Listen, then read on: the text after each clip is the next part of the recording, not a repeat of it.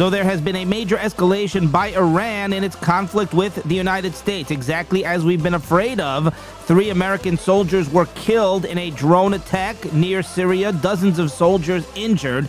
And we suspected that it was only a matter of time, and that has been proven to be correct. Conflict is not even the right word here because it's a one-sided conflict, because here we have a bloodbath taking place by Iran on the United States, and the United States is totally passive. The U.S. military has done virtually nothing. There have been 159 attacks by Iranian-backed proxies and terror groups against the United States with virtually no retaliation. They bombed some empty facilities, some empty weapons storage facility. So Biden essentially has given Iran the green light to keep upping the ante, to keep pressing harder, testing further. And you know who else knew that this was going to happen? Not just us.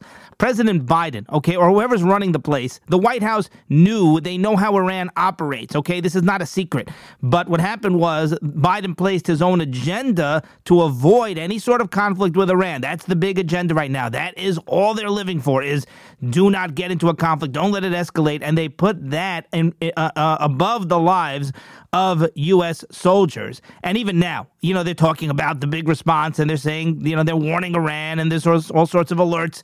I expect a token response. I do not expect a retaliation that is nearly commensurate with this level of attack. And this is an act of war. Make no mistake about it. Iran has engaged maybe even everything up until now, but certainly this is undeniable. This is an act of war. U.S. troops are in danger. I hope that I'm wrong. I hope that I'm pleasantly surprised. And none of this is pleasant, obviously, but I hope there's a real serious retaliation, the kind of retaliation that Trump would carry out. But I am highly skeptical. It's more likely to me that Biden will start moving troops out of the region. And that's exactly what Iran, that is the end result that Iran is hoping for. But do you think there's going to be a real encounter? Do you think that Biden is going to bomb Iranian troops and do some sort of commensurate retaliation? I would not put one single dollar on that bet. By the way, a letter has been sent, so much to get to, a letter has been sent to Congress from 10 former FBI officials, and they say that terrorists are invading the country as we speak, exploiting Biden's open borders, and they literally are saying that Biden is complicit with an invasion of terrorists through the southern border, and they actually say that a terror attack, although it's preventable, that a terror attack is imminent. So we'll tell you about that letter coming up, shocking letter. Meanwhile, many countries, about 15 countries at this point, have suspended funding to UNRWA. And 15 countries at this point. And the problem is, I don't believe that it's going to last. The UN leader, Guterres, he is urging them, he's begging these countries to please reconsider, to please restore funding to UNRWA. And he says that there are so many, and by the way, the numbers at this point are staggering. Originally, the media was reporting 12. Now it turns out it's 1,200. Now it turns out the number that Israel has proof or strongly suspects as being members of Hamas or members of terror organizations in Gaza are 1,200 UNRWA employees. And I'll bet you the number is even higher than that. I bet you that's a conservative estimate. But Gutierrez says, please keep funding us. Please keep funding this UN agency in Gaza because there's a lot of upstanding people. They're doing a lot of good work. He says, look at all the humanitarian missions. He says you have to fund them because they need to keep doing these humanitarian causes. You need to fund the humanitarian missions. What's going to happen to that? Don't punish them. Don't punish the innocent people of Gaza who need the funding. It's unbelievable. You can't make it up. You cannot make this stuff up. Gutierrez is saying, look at the humanitarian mission and the humanitarian needs that are going to suffer because you're not funding UNRWA. It's not humanitarian. It's a terror group. The most disturbing part is I believe that they will restore funding. To me, I hope I'm wrong, but we've seen this too many times already, the same narrative, where I think before November, I virtually guarantee you that they will restore funding to UNRWA. The United States and most of these countries in Europe, what's going to happen is, remember, they had no choice. This announcement was made like on Friday. They made this announcement hoping that it would be buried in the news cycle. It was not. Biden does not want to alienate Muslim voters. We have seen that many times over. So the last thing Biden wanted to do was defund UNRWA. But the problem was UNRWA. They were confronted with evidence from Israel, undeniable evidence of all these hundreds and more of terrorists in UNRWA. I mean, the stories are just they're chilling stories of what these people engaged in, and they're literally members of a UN agency. This is a massive blow to the UN. So the UN immediately fired 12 employees who literally were there in October. The 12 that were fired. This story is so much bigger than the media is making it out to be, except the Wall Street Journal. But the 12 that were fired, they literally participated in the Shmini Atzeret Simchas Torah attack, in the Hamas terror attack. The rest of them are members of Hamas or linked to Hamas in some way. So the UN had no choice. They had to fire these people. Once that happens, they're basically admitting, they're admitting that they are linked to Hamas terror group, the UNRWA, which is something we've known and something Israel's been saying forever. So Biden at that point had no choice, and these other countries had no choice. Now they're just waiting for it to blow over, and this is not permanent. Biden cannot wait to restore funding, just like he did the first time after Trump had already defunded them the first time. UNRWA is a terrorist agency. They're not just enabling terrorism. They are terrorists. Like I said, according to the Wall Street Journal, Israel exposed 1,200 UNRWA employees. That's a 10%. And again, I'm sure there are more. 1,200 UN refugee agency employees. And it's just incredible. And by the way, everybody knew. This is not a secret. Israel made this public long ago, but everybody conveniently ignored it. Like I said, I really think that Biden will restore funding sometime before November. All right, President Biden has been exposed as an election denier. Yeah, but President Biden, number one, he refuses to accept the fact that Glenn Youngkin, the Republican, is the governor of Virginia. I will tell you about, I'm going to play you a clip here momentarily, and I want to thank a listener. There's a listener, a young man, an 11th grader, who's been listening to the show for years, since he was much younger, and he has an older brother who's been listening. I'm in contact with them, and they're both very, very special young men, wonderful young men. So they send me emails at josh@vinnews.com, josh@vinnews.com. So he actually found the clips for me and emailed them to me. So I'm going to play you those. Number one, Biden refused to accept Youngkin. Number two, Biden actually apparently agrees with Trump that the 2020 election was rigged, that Trump is the actual president right now, the sitting president, because Biden referred to Trump, you can't make this stuff up, he referred to Trump as a sitting president in a speech.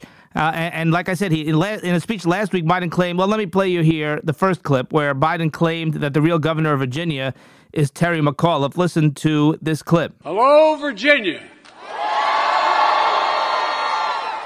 And the real governor, Terry McAuliffe. Real Governor Terry McAuliffe. Well, look at that.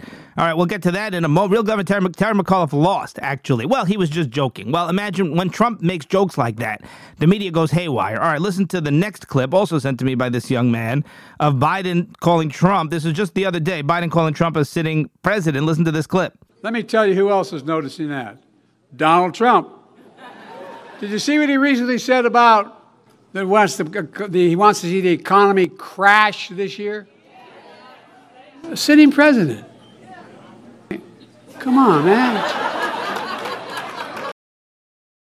A sitting president. He calls him a sitting president. No, so what happened here? Is this secretly Biden is admitting that Trump was right after all? The election was rigged and he stole the election? Calling Trump a sitting president? Now, it's possible. It is possible that what Biden just meant that Trump is sitting down, like sitting in a chair. I don't know. You never know with Biden. You never know what he means. But Biden is an election denier. Now, you're going to say, well, it was just a joke. The sitting president part, I guess Biden got confused. He meant a former president. By the way, he looked off. I actually saw the video. He looked off prompter. When he said that part, a sitting president, he seemed to be reading from the prompter, that speech. And then when he mentioned a sitting president, he's looking around the room. So my guess is that he got confused, that the line was a former president, but that he looked away and lost his train of thought and went down to his instinct, which is, oh, Trump's really the president, because after all, he knows he stole the election. But here's the thing. You'll say the other one was a joke with Terry McAuliffe.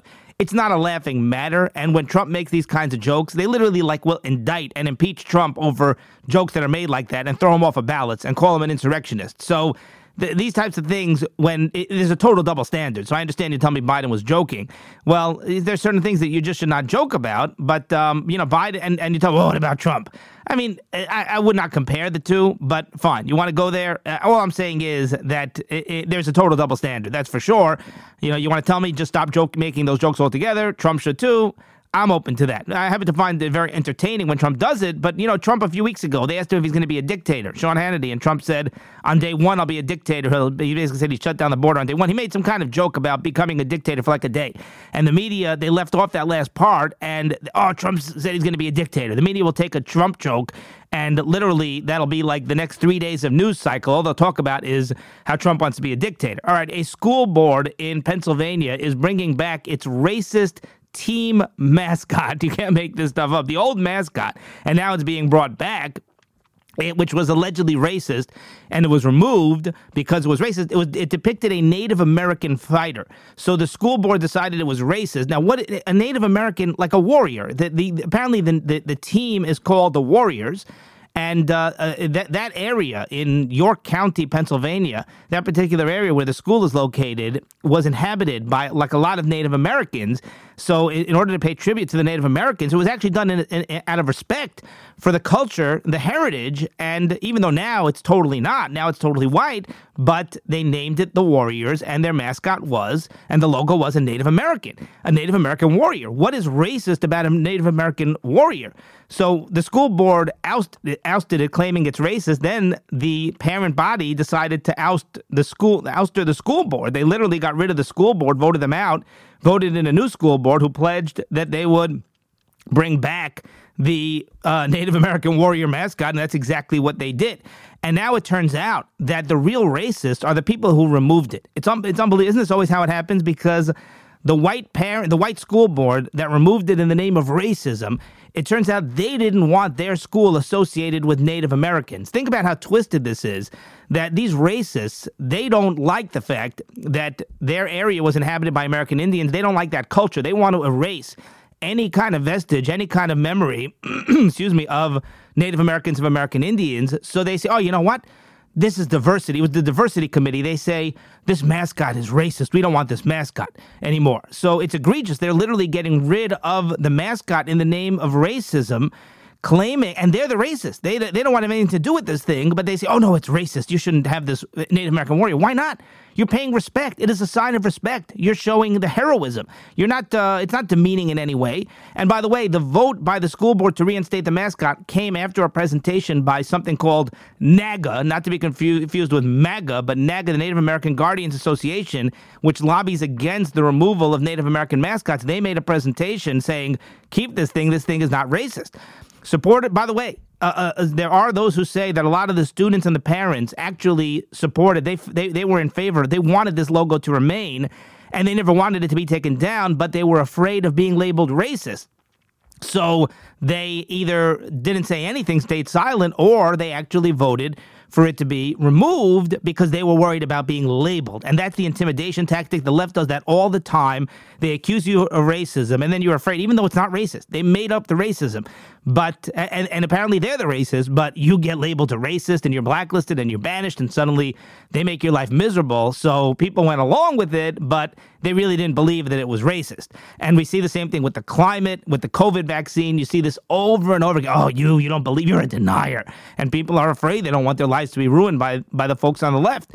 Now, I think they should bring back the Washington Redskins. I think they should bring back the Cleveland Indians. Again, same story. The Native American activists, they say there's nothing racist about Redskin, nothing racist about Cleveland Indians. Again, it's just a bogus cause. And like I said, the minorities that they're trying to protect, the Native Americans themselves, they say, do us a favor. You're not doing anything to help us. Please, just leave us alone. We don't need your help.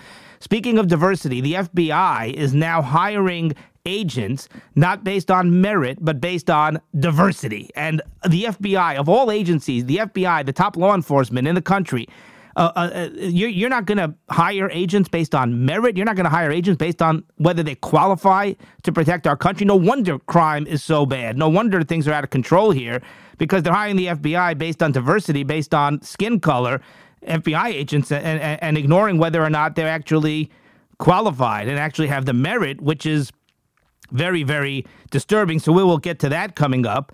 All right, so like I said, an Iranian drone strike, this is very, very horrific news, has killed 3 American soldiers. This is the worst attack yet by Iran on American military forces. 159. There have been 159 attacks that U.S. forces have sustained since mid-October, and Reuters says at least 34 soldiers are being evaluated for traumatic brain injuries. President Biden said, "We will hold all those responsible to account at a time and in a manner of our choosing." I'm sorry, I'm not holding my breath here. We'll wait and see. And I'll be the first to admit, if there is a commensurate retaliation, and when I say commensurate, now, by the way, I think if they do 100 times what was done by Iran, that's totally justified. You know my opinion on that. You just obliterate them.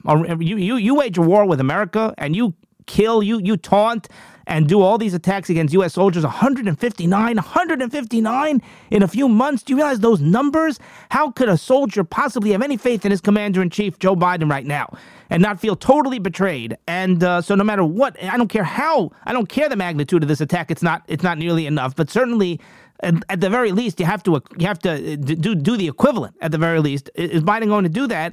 I'm extremely skeptical. And by the way, they're not calling it an act. Kirby was asked as an act of war, and Kirby basically dodged the question. Now, foreign policy experts blame the attack on, no surprise, we've been literally saying this for months, on Biden's weakness in responding to America's enemies. Rebecca Heinrichs, senior fellow at the Hudson Institute, and she's like a defense expert, she said, quote, "This is as enraging as it was predictable. Biden's strategy for dealing with Iran's proxies is to respond with half measures out of a fear of escalation. It is analogous to giving a rampaging mass murderer warning shots rather than trying to eliminate him. It will not stop him. It will enrage and embolden him and lead to more escalation and tragically at the expense of American lives," end quote. So she said that so perfectly. I'll just read it again quickly over here. "It's analogous to giving a rampaging mass murderer warning shots rather than trying to eliminate him. It will not stop him. It will enrage and embolden him and lead to more escalation." So that's exactly what Biden is egging them on. These token, just minor little nothing retaliations and just ignoring and just the words, don't, whatever nonsense Biden says to Iran in front of the mic. I mean, all that does is escalates the situation, exacerbates. All that does is get Iran even more angry or more out of control. All right, let's get to some of the calls here. A caller says, we were talking about possible running mate picks for President Trump to have on the ticket with him. Possible VP picks. So we mentioned a few. A caller says, what about Dr. Ben Carson? Dr. Ben Carson has been very loyal to Trump. He's been a great success story, rags to riches story, and he grew up basically in an urban area as a black child in a very poor family, became a successful doctor. I think he's a surgeon, and of course he was in Trump's cabinet. He's a very articulate, eloquent person. Dr. Ben Carson would be an excellent choice, very conservative. He's very low-key, as the caller points out, similar in persona to, I guess, somebody like a Mike Pence, like the opposite of Trump, who's a little bit more a little bit louder and a little bit more bombastic and boisterous and, has a little bit more high energy. So Carson would kind of balance that out. Another person that I know suggested, what about Matt Gaetz? Is Matt Gaetz a potential VP pick? And these are all great options to me. Trump has a lot of great options for running mate. Now, I mentioned Mike Pompeo. There's a listener who sent me an email at josh@vinnews.com, so I'll wait for that. I'm going to read a couple of points the listener made in the email, but he was not happy with what I had to say about Mike Pompeo, and he was right, and we'll get to that. The question is Trump going to specifically look to choose a woman, a female running mate on the ticket? And the reason for that would be to counteract and, to kind of neutralize the abortion issue, because, of course, the overturning of Roe v. Wade, that's a big issue. That was a big issue in 2022 in the midterms.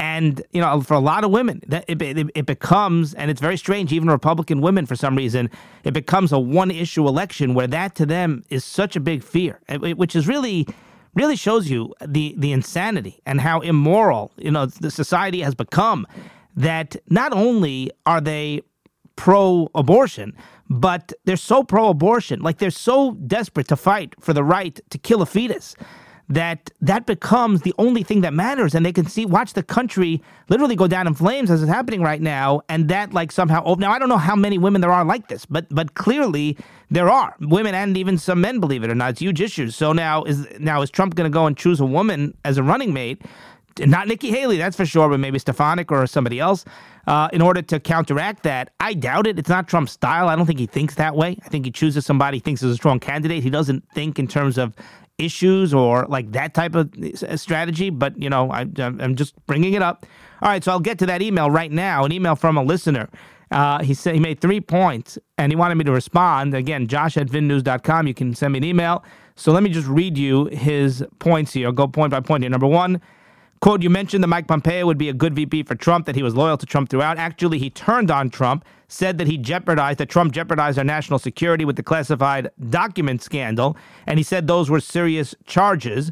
Tucker Carlson had a whole video about how Pompeo turned on Trump. Great point. I totally forgot about this. Pompeo totally caved in to the swamp and the establishment when it came to the classified documents case. I even discussed it. And, those quotes to me, I was very, very distraught. Now, I still think Pompeo, I think he'd even be a good running mate, if they can get past that and mend that issue. And I think that he certainly would be great in the cabinet. Like I said, he was very successful, very pro-Israel, very successful as Secretary of State. And I think right now that's something which is badly needed. A foreign policy expert who is very, very staunchly conservative and very tough. He was extremely tough on Iran. Pompeo, he was involved in the Abraham Accords. So I think the good outweighs the bad. But yes, I said, he's been loyal to Trump throughout. That is not true.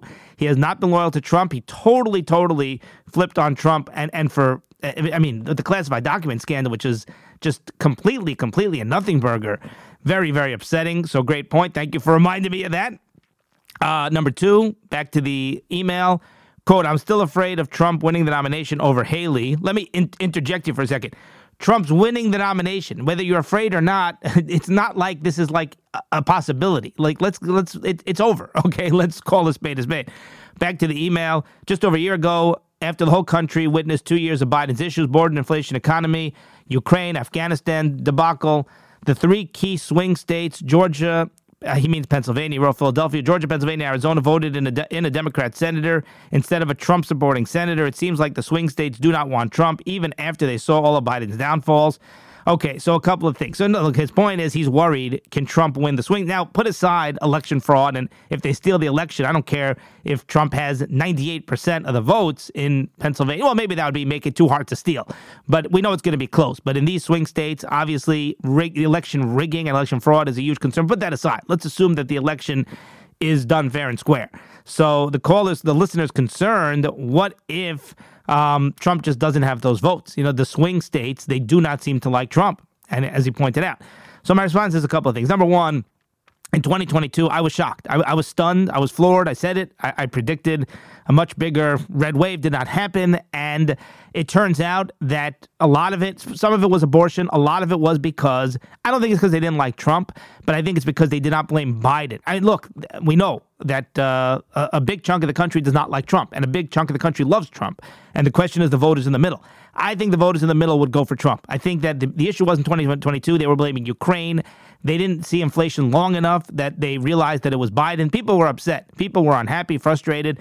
But at the end of the day, Biden, if you go back to November 2022, Biden wasn't, we see the truth. We have a very clear picture over here. People listen to this show. Okay. So we saw right away that Biden was a disaster, but I literally saw these people who are not necessarily radical leftists. And they said, it's not Biden. There's inflation everywhere in the world.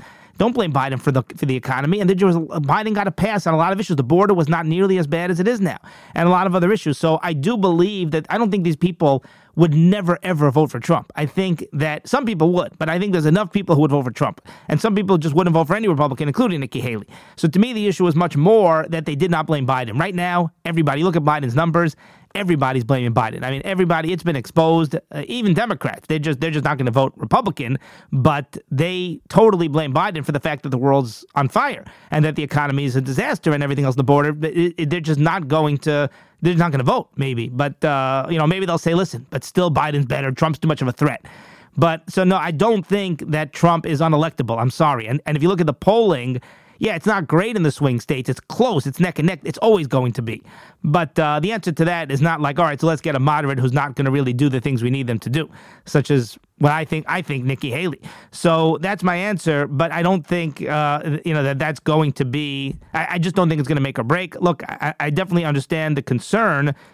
A couple of other things to keep an eye on, though. Number one, Biden, they are going to improve the economy now, even though inflation is still very high and it's not going anywhere lower, but it's kind of stagnating, which is what you'd expect to do. It's leveling off, and Biden's taking all sorts of credit, and they might get the economy good enough. Interest rates might go down. The Fed's going to work on that. So a lot of political tricks they can do.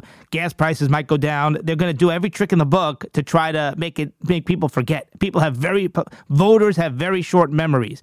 So if the economy is okay, and if the border, now they're trying to work on the border. Biden, of course, an election year, so he's trying to close down the border. They might succeed to some degree. That was McConnell's game plan. I'll get to that in a moment. What McConnell's real strategy here was, which is disgraceful. So that's what I'm worried about. I'm worried that these issues, which right now are a disaster, there's a lot of time between now and November, and Biden's going to do everything possible to try to get those things under control enough that people can convince themselves, oh, well, you know what? He wasn't so bad after all. I've seen it happen before. I've seen it both ways. Bush Sr., during the Iraq War, the first Gulf War, 1991, his approval numbers were like in the 80s or something like that. It's just ridiculously high 70s, 80s. And then the economy tanked, and then it went way down. And then it goes the opposite direction, where Obama, certain presidents, their approval numbers were low, and then they got it up in time for the election. That's number one. Number two, I'm worried what if Biden steps aside, as I've been saying I think he's going to do, and then somebody like Michelle Obama runs, well, then she can say, well, listen, I'm no Biden. Yeah, Biden, he had a lot of flaws, but I'm going to change things, and then they can run without the baggage. So those things definitely scare me. Let me quickly mention, before we get to the part 3 of the email, Mitch McConnell. What was his game plan over here when he was supporting this bogus deal that he has now withdrawn support for, this border deal? So what does McConnell want? So one of two options over here, because you'll tell me, well, McConnell did it, he knew that it wasn't going to pass anyway. That's possible, like I said, because it wasn't going to pass in the House. And if it doesn't pass in the House, then McConnell can say, listen, I did everything I could. McConnell doesn't want to get the blame for the border mess. He wants to be able to say, listen, I did everything I could. I got a compromise, but those conservatives, Mike Johnson, he wouldn't jump aboard, or now he has Trump to blame. And they are doing that. They're blaming Trump. Now they're going to blame Trump for the border. But that's really McConnell, what his real game plan is, and it's actually working a little bit. Not for you and me, but there are a lot of voters out there who are saying, oh, this is Trump's fault. Why did Trump go and kill this bill? He's not even in Congress. And they're saying, why is Mike Johnson refusing to do a border deal? Isn't it better than nothing? There's some kind of thing in that bill. There's some kind of clause that after 5,000 daily per week illegals crossing the border, they would shut down the border. It would be like an automatic shutting down the border. So people are saying, listen, it's better than nothing. Right now the border's open, which is it's ludicrous on so many levels. It's a game. It's a trick. Don't fall for it, because Biden could shut down the border right now. Trump shut down the border. Biden can shut down the border. He reversed Trump's policies. He doesn't need anything. If they could shut it down after 5,000, they could shut it down now. The only reason they're not is because Biden wants open borders. So there's nothing that Trump did that Biden cannot do right now. He doesn't need Congress's permission. Trump never had Congress's permission. There was no law that changed in Congress, so they don't have to go and give Biden permission. So the only reason they're doing it now to try to turn it and flip it and blame the Republicans. And by the way, Rick Scott said, a Florida senator, he said, who's to say that Biden's really going to shut it down when it hits 5,000? Because we have it written into law. He's like, it's already written into law that they should shut down the border at this point, and they're not doing it. So he's an open borders president. What makes you think, like, if we pass a new law, then suddenly he's going to start following the law? Mayorkas is getting impeached because he's not enforcing the law and he's not enforcing border law.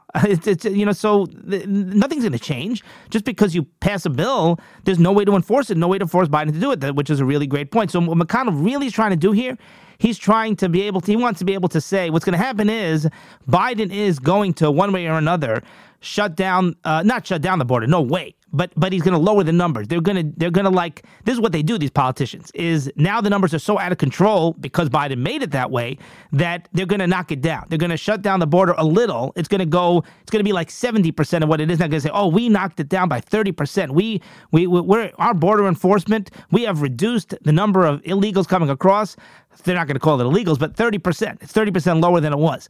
And we reduced it by 500,000 a year, or some number that sounds big, except it's not, because things are so insane, out of control, that even a fraction, even a small fraction, sounds like a huge number. And McConnell wants to be able to say, I helped Biden do that. I helped solve the border crisis. That's McConnell, and throw the rest of the Republicans under the bus. And now he got what he wanted, because now he can say, oh, listen, I tried, but it was Trump who put a stop to this bill. Don't blame me. All right, number 3 from this email. Quote, I'm afraid Republicans are becoming too tribal, as opposed to using common sense. The job of the Democrats is to be irrational. We should not copy that. Republicans start saying early voting is wrong. They're not using common sense. What in the world is wrong with early voting? It's not like mail-in ballots or no voter ID, which leads to fraud. Early voting is safe. Republicans can vote early too. And if you tell me Republicans just don't vote early, well, okay, that's on them. But why is that a reason to oppose early votes? I don't know. He doesn't tell me which Republicans. It's possible. I didn't hear any Republicans say that they're not that early voting is something bad. I don't think early voting is bad. I just think we have to get Republican voters out there, because early voting just gives you a lot more time and a lot more leeway.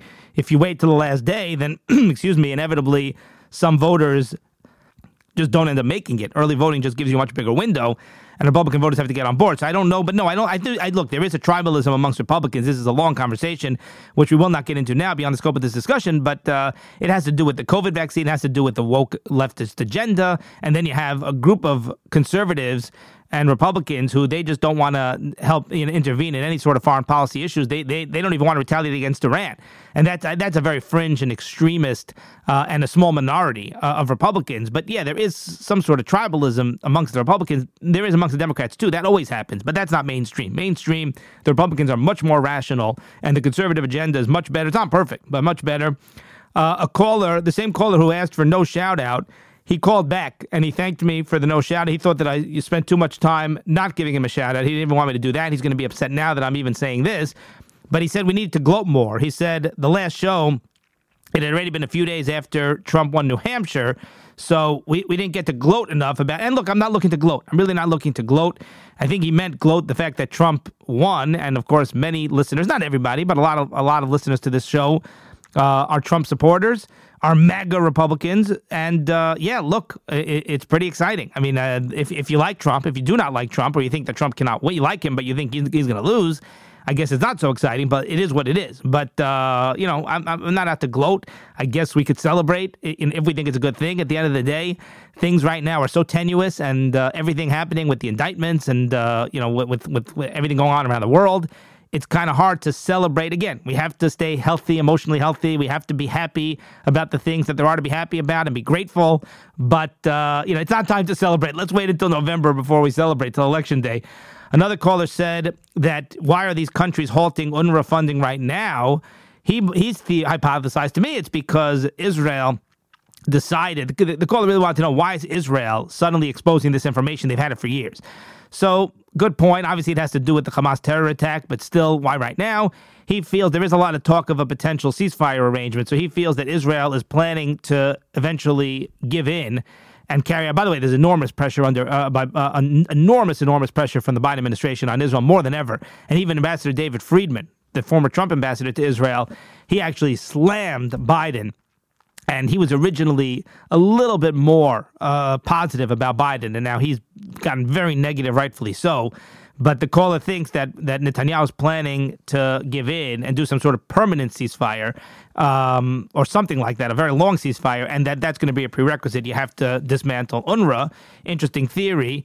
He also said, look at how everybody's pressuring Israel to allow aid into Gaza unconditionally, but nobody says that Hamas needs to release hostages unconditionally. Yeah, look, there's an enormous, not only double standard, it's way beyond double standard. Doesn't even do it justice. Doesn't even partially explain or describe the difference, the way Israel is treated versus the way Hamas is treated. A lot of callers have said to me, explain the primaries. What's the difference between a primary and a caucus, and how does it work with delegates, and why is Nikki Haley not on the ballot in Nevada, and what's the deal? What's the primary system? Okay, enough people have asked for it that I'm going to try, not now, we'll try to do it one of these days, even though, again, it's not so relevant anymore this time around. But look, it's out there. People want to know. It's a fair question. It's certainly something which is interesting. and it is somewhat technical, but hopefully one of these days we'll do a show, an episode dedicated to explaining the system of primaries and the difference between a primary and a caucus. Get ready. Caucuses are strange, but that'll have to wait. All right. Senior FBI officials say we are being invaded at the southern border. 10 retired FBI directors, as well as experts in counterintelligence, sent a letter to Congress.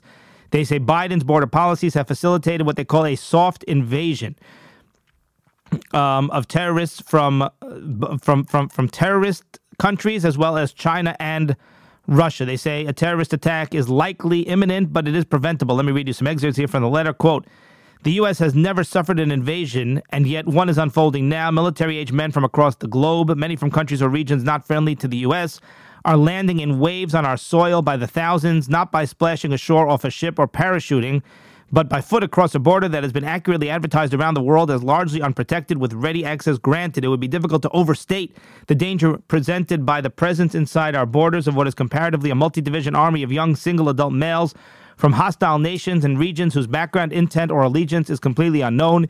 In light of such a daunting, unprecedented penetration by uninvited foreign actors, it is reasonable to assert that the country possesses dramatically diminished national security at this time. The nation's military and laws and other natural protective barriers that have provided traditional security in the past have been thoroughly circumvented over the past 3 years, end quote.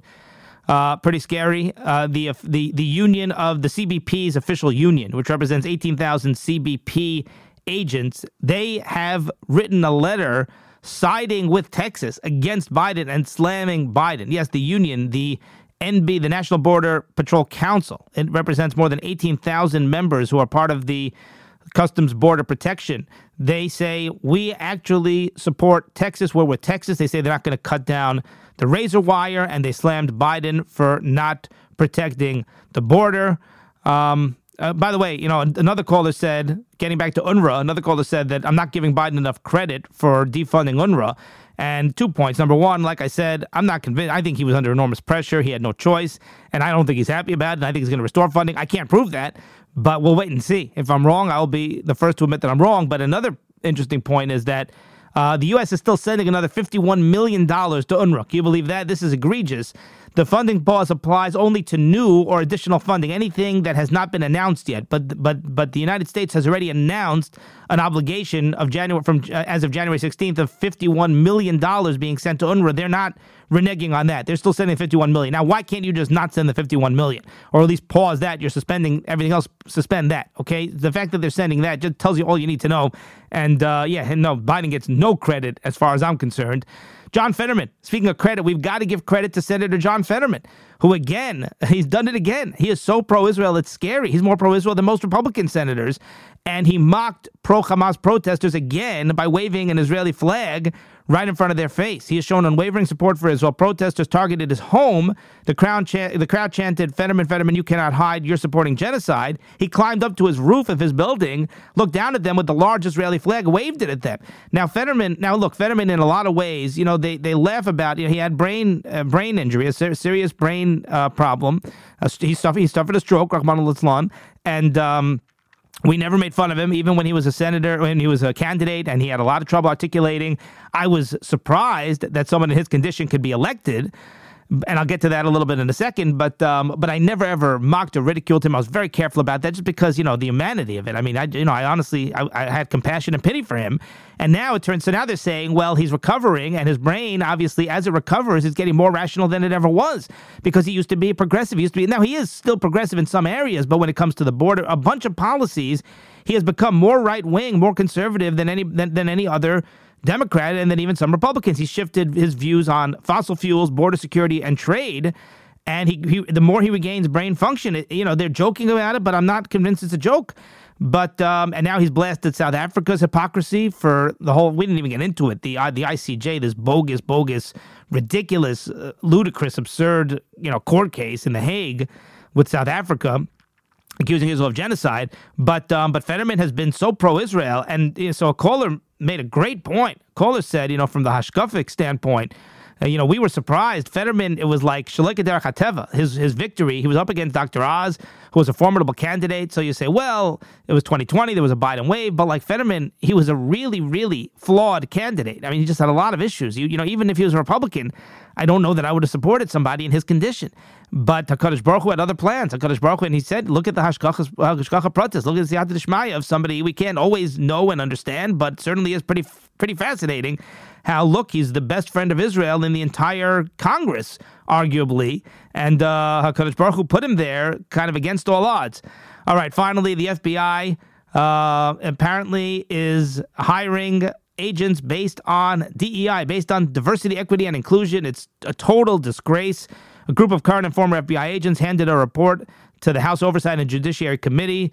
They say that the standards being loosened, the standards that are being sacrificed when the FBI hires agents are physical fitness, drug use, finances, mental health, integrity, and experience. They want to more easily accommodate a larger pool of available applicants, just like Mark Cuban. We need a bigger pool. We need to find people who we would not otherwise find. So we need to not worry about the fact that they're totally physically unfit to do the job and have mental health issues.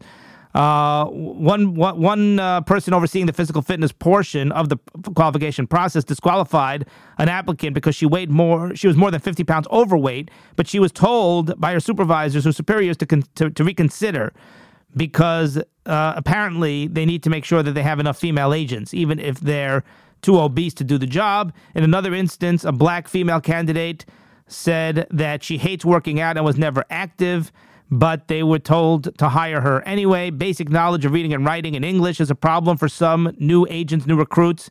Some cannot construct a basic sentence. And look, I'm not very into, needing an education for this stuff, but you need to have certain basic skills. The source said that a female minority agent was not able to properly fill out a standard FBI interview report, an FD 302 form. And the source went to a superior and said that she should be fired. And he was told, no, we need more minority female agents. Very, very comforting. And by the way, another story is someone quit. They had to require 1.5 mile run for new agents. And one of them just said, no, I quit right in the middle of the run. One agent had previous drug use in history of drug use. And they said, well, you're a minority, so we're going to hire you anyway. Another recruit was arrested and fought with police officers before being hired for the FBI. So that is not very comforting that the FBI is hiring not based on merit and majorly sacrificing on certain basic standards in the interest of DEI. That's going to do it for today, and we will see you next time.